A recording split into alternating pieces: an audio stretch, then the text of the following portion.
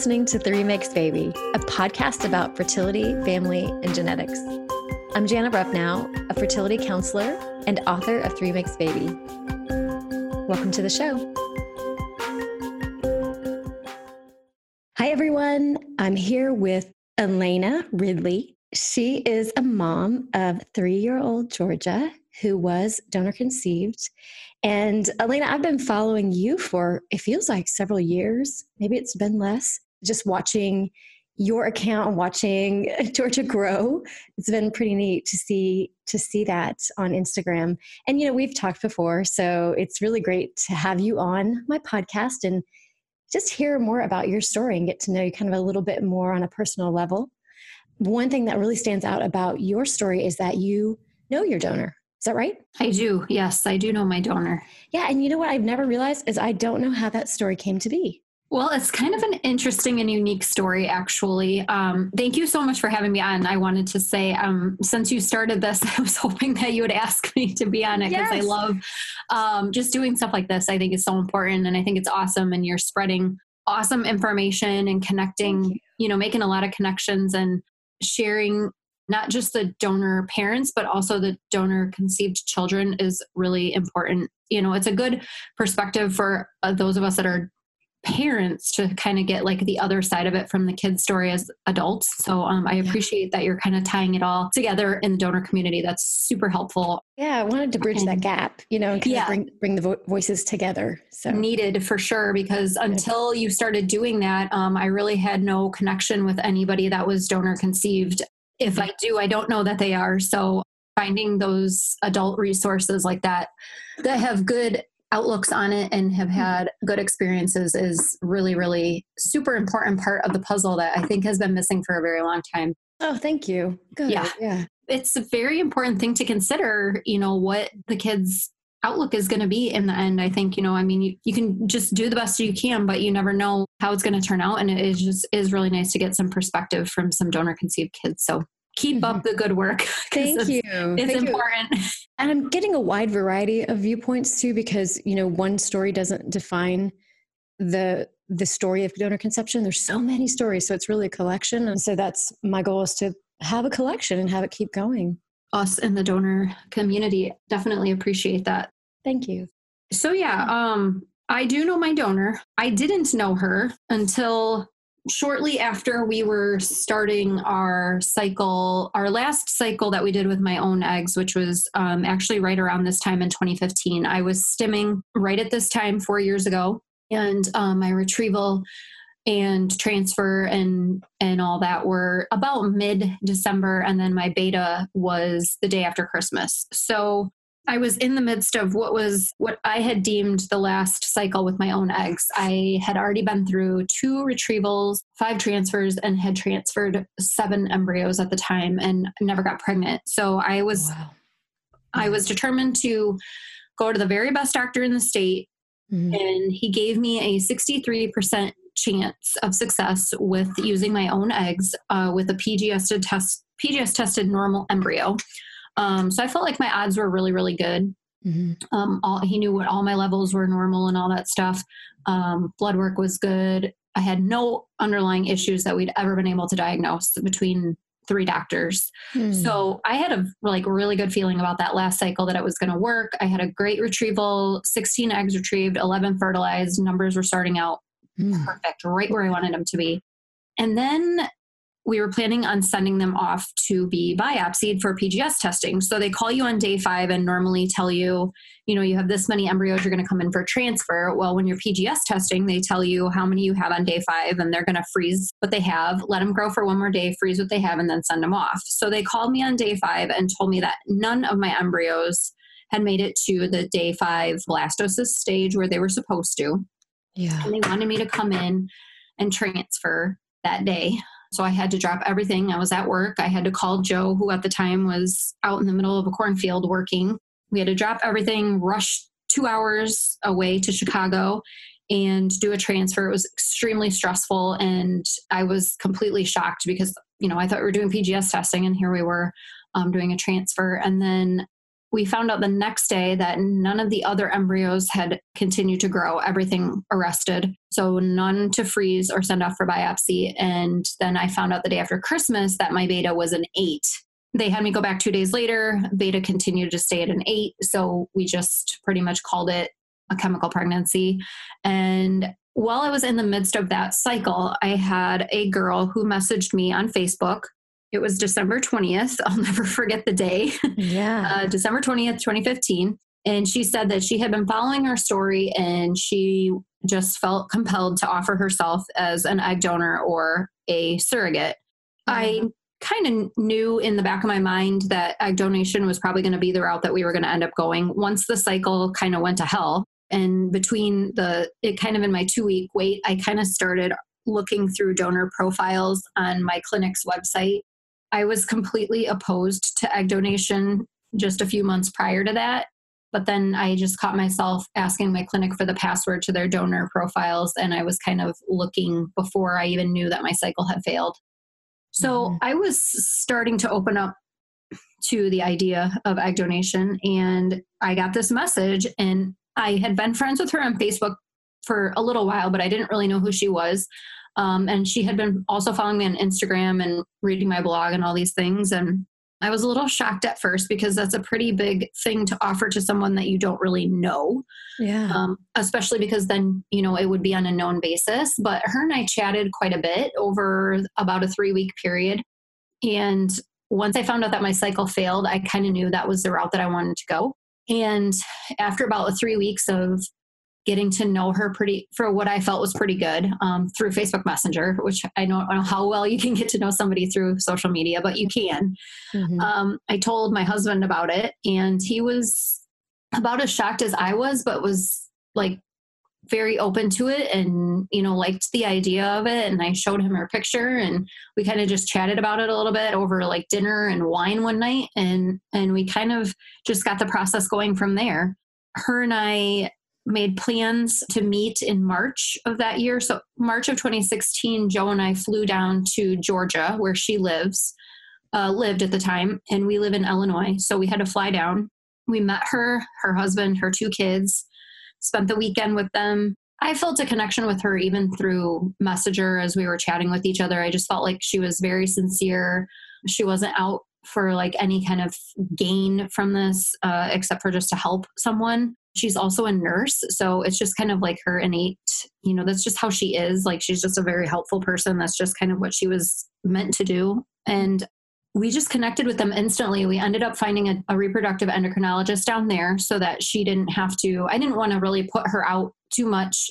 She was already going to be going through stims and retrieval and everything else. I wanted to make it as easy as possible. So I found the doctor down there, and we met with the doctor. And then in June, we began our cycle. So it moved pretty quickly. And, just over time, we just got to get to know each other better and better. And now she's a great friend of mine, and I talk to her several times a week, and we text a lot, and we've stayed at their house a couple times. And so you never even had to go down the unknown donor process at all, because you had this. Just very briefly started looking at profiles. I had a couple people that I liked, but like I said, that was just in maybe a 2-week period while I was waiting between my transfer and my beta, just kind of preparing myself. I think ahead of time, I kind of knew what the outcome was going to be. And then she just happened to appear in my life. So I didn't really need to pursue that anonymous route any further unless, Joe didn't want to know the donor or something like that. But yeah, it was very interesting how it all unfolded.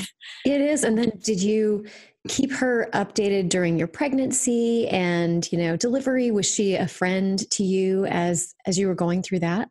Definitely. So she ended up doing her retrieval in May. We transferred end of May. We transferred in June.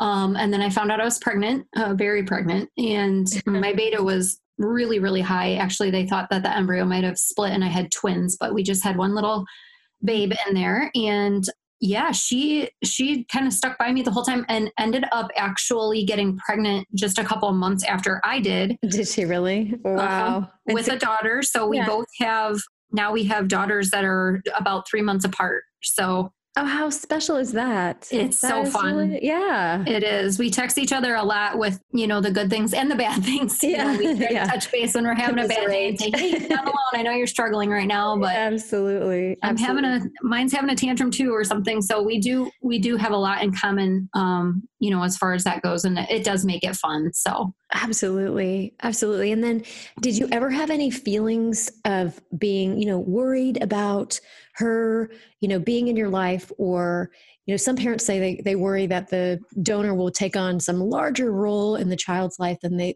really want if it's a known donor. Do you sure. experience that at all? Or do you find that boundary is easy to keep? I think the boundary is easy, and I think it works out well because we are a couple states apart. So it kind of puts a boundary there that, whether we like it or not, it's there no matter what. But I think even if we lived, in the same town or something, she would be respectful of whatever it is that we wanted. And if we, wanted more of her, I think she would do whatever, we wanted her to do. I think she's comfortable with kind of whatever approach we wanted to take. So she let go of that parenting. She doesn't tell you like, well, you shouldn't be disciplining your child. That she doesn't get involved. Nope. She has been, I've asked her for advice because she does have an older daughter who's, I think she's 10 now. And then she has a son, Max. So she's done like the potty training and the sleeping and the passies and all that stuff. So there are definitely times where I'm like, what are you doing, about potty training, or what are you doing about these pacifiers or this or that? So yeah, that's so great that you're so confident and comfortable that you could you don't even mind asking her. And that's such a great thing, because you see that you don't have any issue with her being biologically related and you not, because you know that you're the mother, because you're right. You're there every day. You're her mom. I mean, it's just like texting one of my best friends and asking her, how did you get through this or that? So her and I are very close. And I love that for Georgia, because then she knows like she has a connection, a biological connection to her. And she knows that you like her and you're friends. And so that's like liking a part of her too, like it's just this, everyone gets along and likes each other. It just seems very, very fluid and easy. Yeah, it has been amazing. We have some pictures in Georgia's room of her and of Amy and I, and I had a book made, kind of how we plan to kind of tell Georgia from a young age. We had a book made, kind of a picture book that shows, us getting married and then going through some IVF cycles and then meeting Amy and just my pregnancy and everything. And I just kind of hand wrote in it. In simple terms, I gave it to her for her second birthday. So very simple terms. And we read it a couple times a week, and she knows who Amy is and who Stella is, and which is Amy's older daughter. And, we go through all the names and everything. And, we're just trying to make it a part of her just every day, or a couple times a week right now, because she's still pretty young, but, we're just trying to make it like her normal part of her story for her. Yeah, so, absolutely. And it's going well so far. Well, that's good. And for other parents that are curious, it sounds like you call her half sister Stella. And as she gets older, it's kind of, you can just call her Stella for a while. Do you then ever refer to her as like a cousin or a special cousin or anything different? Or right now it's just her name? As of right now, we're just kind of working on names. But eventually, we'll explain to her that that's her, half sister.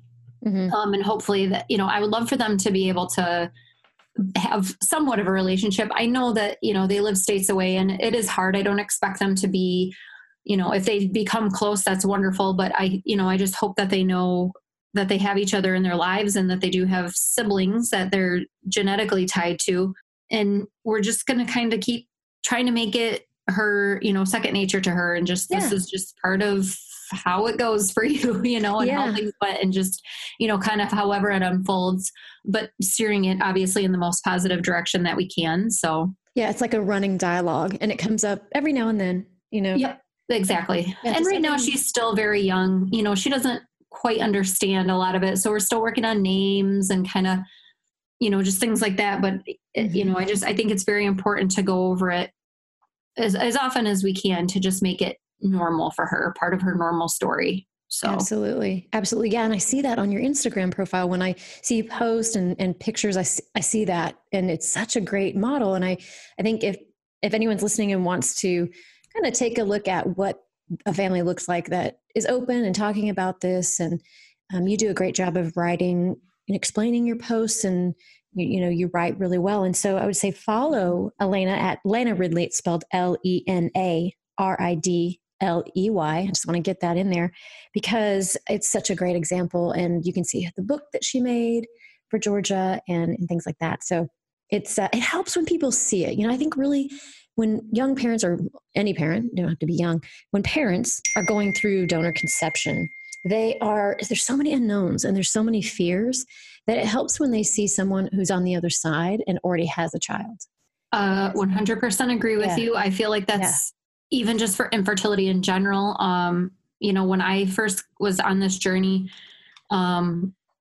before even donor conception and everything else, even considering that, I wanted to follow accounts that were successful because I wanted that too, so I wanted to see like people have, and although sometimes it was hard to see people have success before me, I wanted to see accounts that had success or how they went about doing things or what their protocol was, or then once I considered egg donation, I reached out and I have a good close-knit group of girls who have all used egg donation, and like just touching base with them and relaying information back and forth to them and like what their experience was and everything.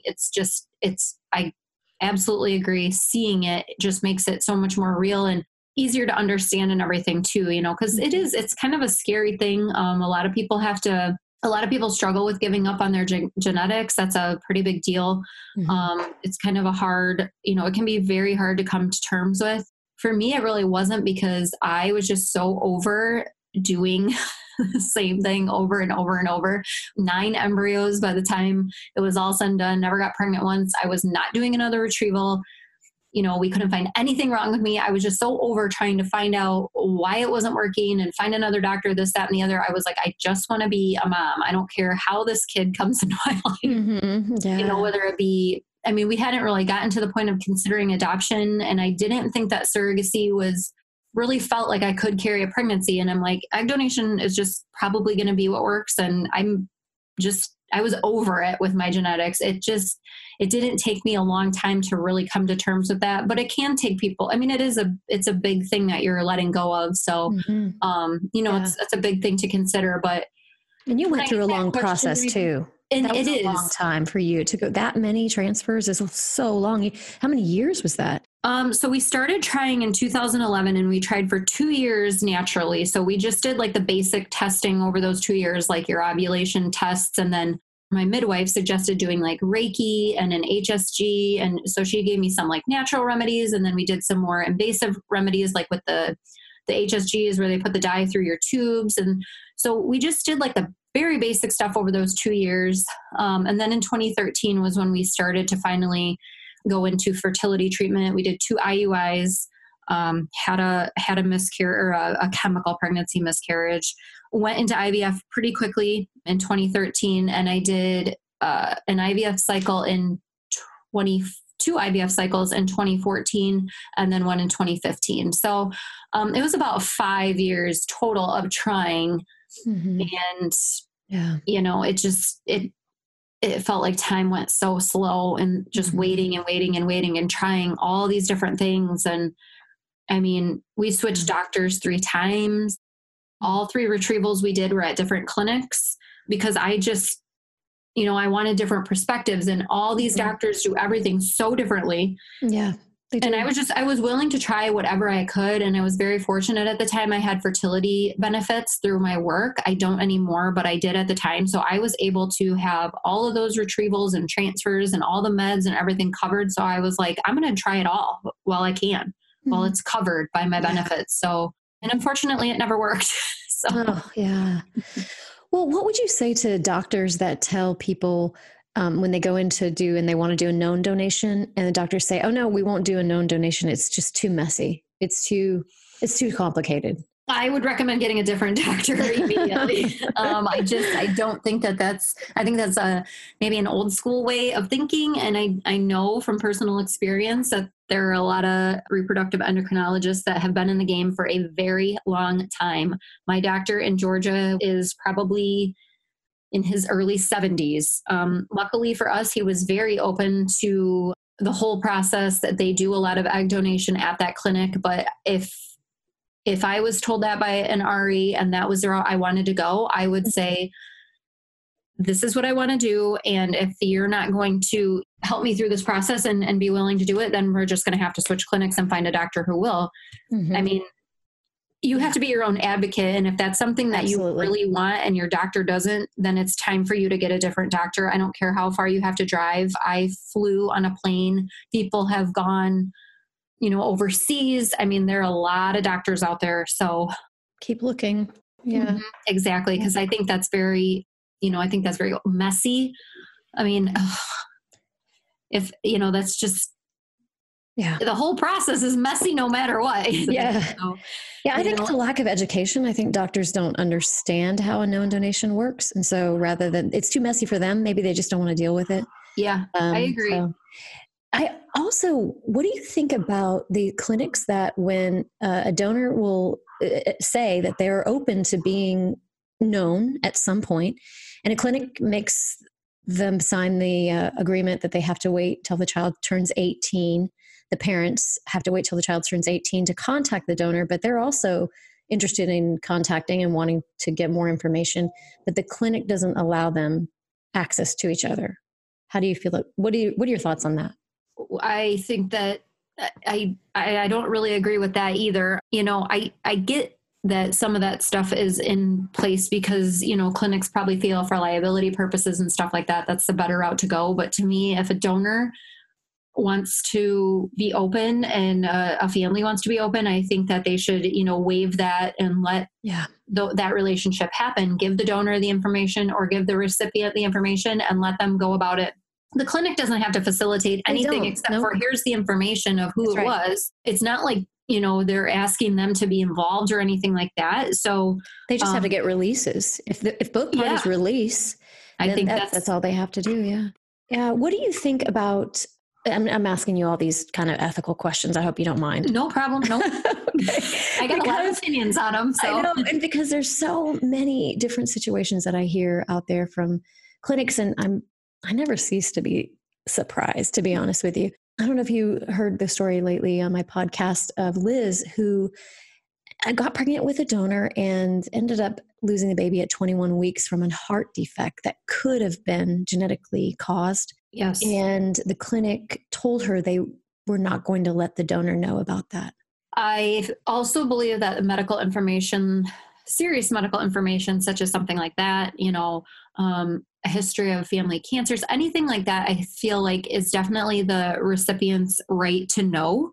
I mean, this would be the other end. This was the donor's baby. It was the donor's genetics and the Liz's baby, but with her genetics had a heart defect. And Liz wanted to reach out and let her donor know. Oh, okay. I got you. I'm sorry. I misunderstood. And they would not tell her because Liz thought that they were afraid it would spook her from donating again. And so now they're using a donor that potentially is passing on a heart defect. Yeah, I think that they should be giving the donor that information for sure. Yeah, now I don't know about HIPAA there and how that works and how you share information like that, but there's got to be a way that a donor can be informed. I mean, donors have rights too, and that they can be informed about a potential, chromosomal abnormality that they might carry, and then to use that donor again without disclosing to another recipient parent that there might be. Scary. It is scary. Yeah. And so I don't know how to prevent stuff like that.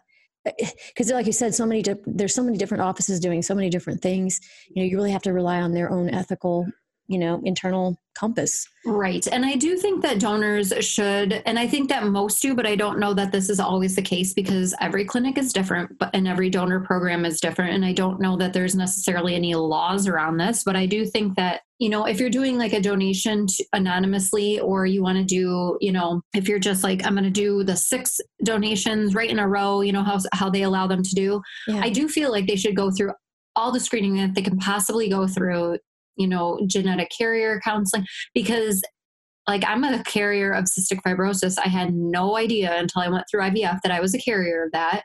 Mm-hmm. And fortunately my husband isn't, but if he was, or if he would have been, and then our donor would have been for some reason, we could have had potentially the 50% chance of our child being diagnosed with cystic fibrosis. So I think that it's really important that those screenings happen, no matter if it's anonymous or known or however their program works, or if they're donating to like an egg bank. I don't know that there's a process in place that they all necessarily follow, but I think that there should be, because even that donor, if she has her own kids one day that could potentially have that puts people through so much heartache.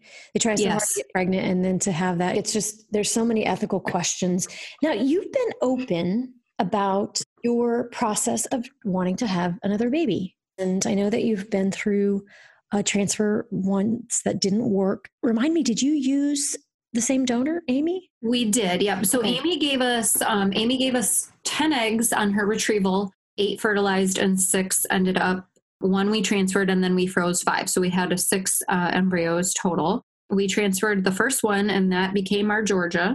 And then last summer, we went down in July of 2018 and then September of 2018, and we transferred 1 embryo each time. And my first one ended up being a chemical pregnancy. My beta was relatively low. It was positive, but it was on the lower side.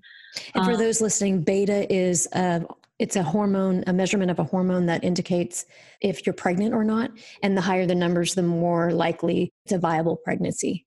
Correct. And my numbers were not rising as they should. They want that number to, typically they want it to double about every 48 hours. So they have you go every other day for a blood test. They want to see the number rising. They want to see it at a certain level. That first transfer we did in July, the number just wasn't increasing as it should be. And they termed it a chemical pregnancy. It was just basically a term for an early miscarriage. Yeah. You know, we never went in for an ultrasound or anything like that. We just knew based off my levels that it wasn't progressing as it should.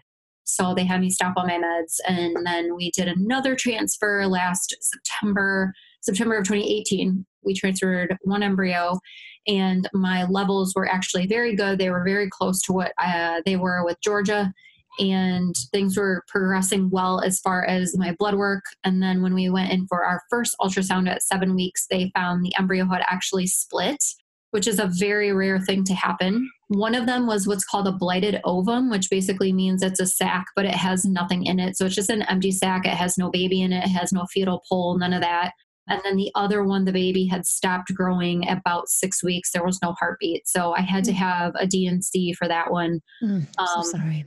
Thank you. Yeah. It was super hard, and it has taken me a very long time to move forward from that. Yes. I switched clinics again. I just moved my embryos from Georgia up here to Chicago because it's very hard to logistically plan out, going down to Georgia and having a transfer. Now we have a kid to take with us, and sure, it's just a lot to plan. So we switched clinics, and we are actually going to Vios Fertility.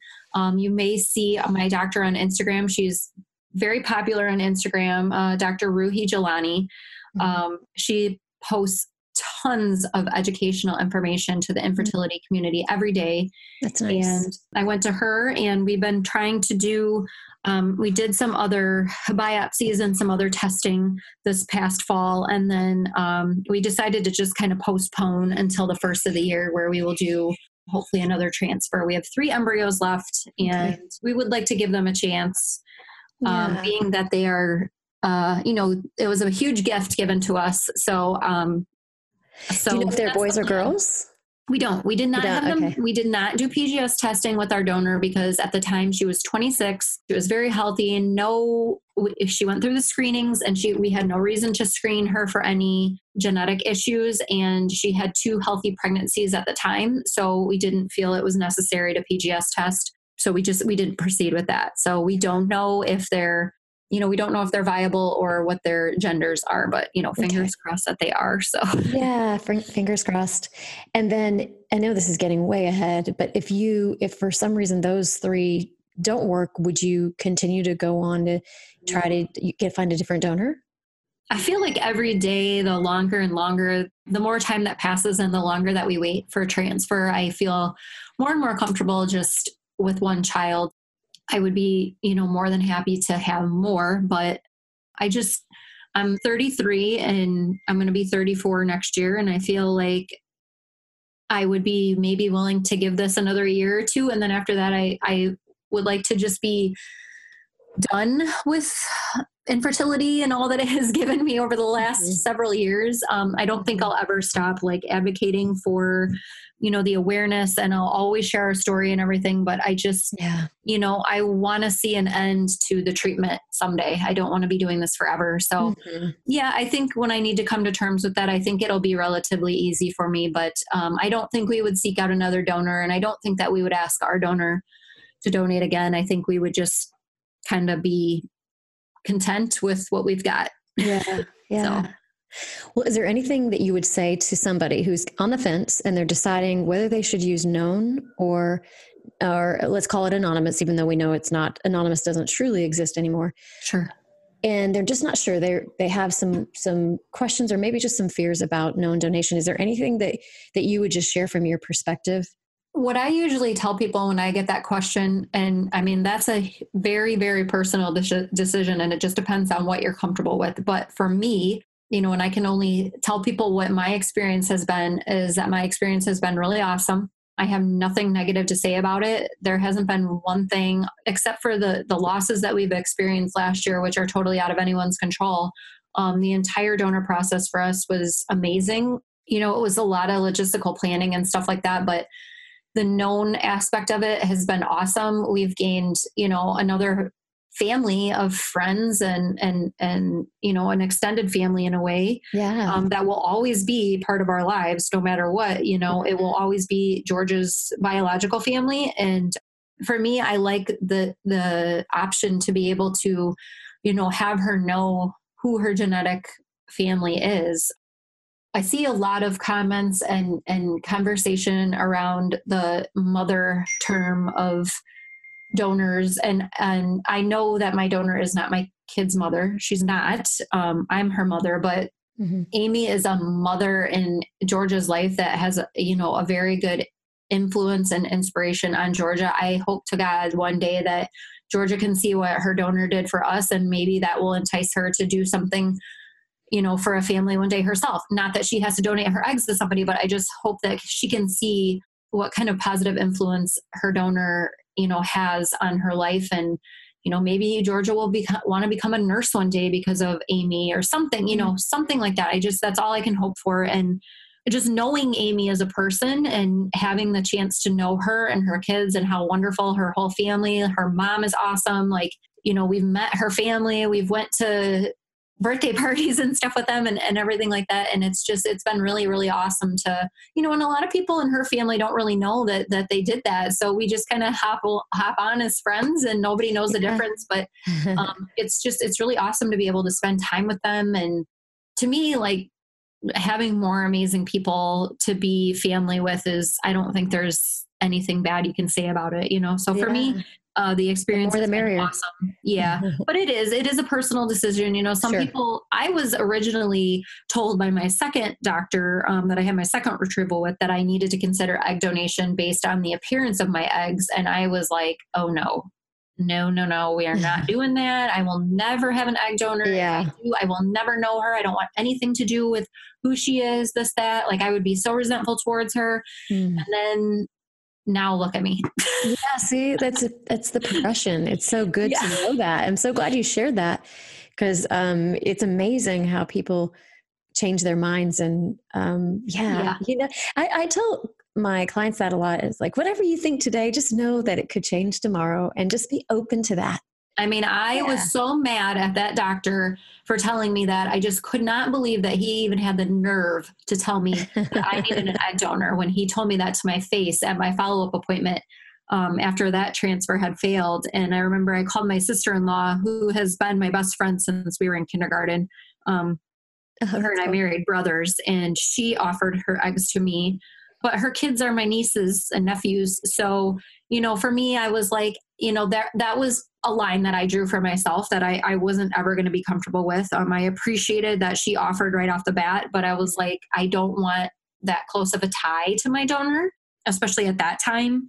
But, as time went on and I started to realize that things just weren't going to happen for me, and I probably wasn't going to ever have an IVF cycle work if I was going to keep using my own eggs, I just came more and more to terms with maybe I do want to know this person at least a little bit. And then when Amy made her offer and I got to know her, I couldn't have asked for like a more awesome, like sweet person to, have be our donor. What a great story. That's just, I just love your story. It's a great story. It's a great example. And we're very, very lucky. Yeah. And I really hope that it's an inspiration for a lot of people out there too, that are leading in the direction towards known or open, because it's so great for the child. Yeah. So follow Elena on Instagram at Lena Ridley, and you will get lots of good information. And you know what? Have you ever thought about writing a book? I have. I would love to. I think you should. It's definitely one of my goals. I do have a blog, which is linked on my Instagram. It's called Baby Ridley Bump, and I started it in 2012. I've been a blogger for a long time, and I have a hard time keeping up with it now because I just don't have the time like I used to. But yeah, I love writing. I have a degree. I have a bachelor's in English, and I've always loved writing. Like even as a kid, I can tell. So I do write a lot. I like all my captions on Instagram are like super long and well thought out. And I'm thinking about that today. I'm like, gosh, I'm really into these captions, but so that's why I'm saying you could write a book, because you're just so good at it. Yeah, I really do enjoy writing, and I would love to one day, maybe in a few years when we're done having kids and I have a few more minutes on my hands. Yeah. I would love to do that for sure. So maybe even write about the known donation experience, because there's no book out there like that. That would be kind of what I would, probably gear it towards, is known donation. So that'd be great. Well, I'll help you. I mean, I will help you. I will spread the word about it, is what I'm saying. So, well, it was great talking with you again. Thank you so much for having me. Thanks for listening. If you would like to follow me for more content, you can find me on Instagram and Facebook at Jana Rupnow LPC.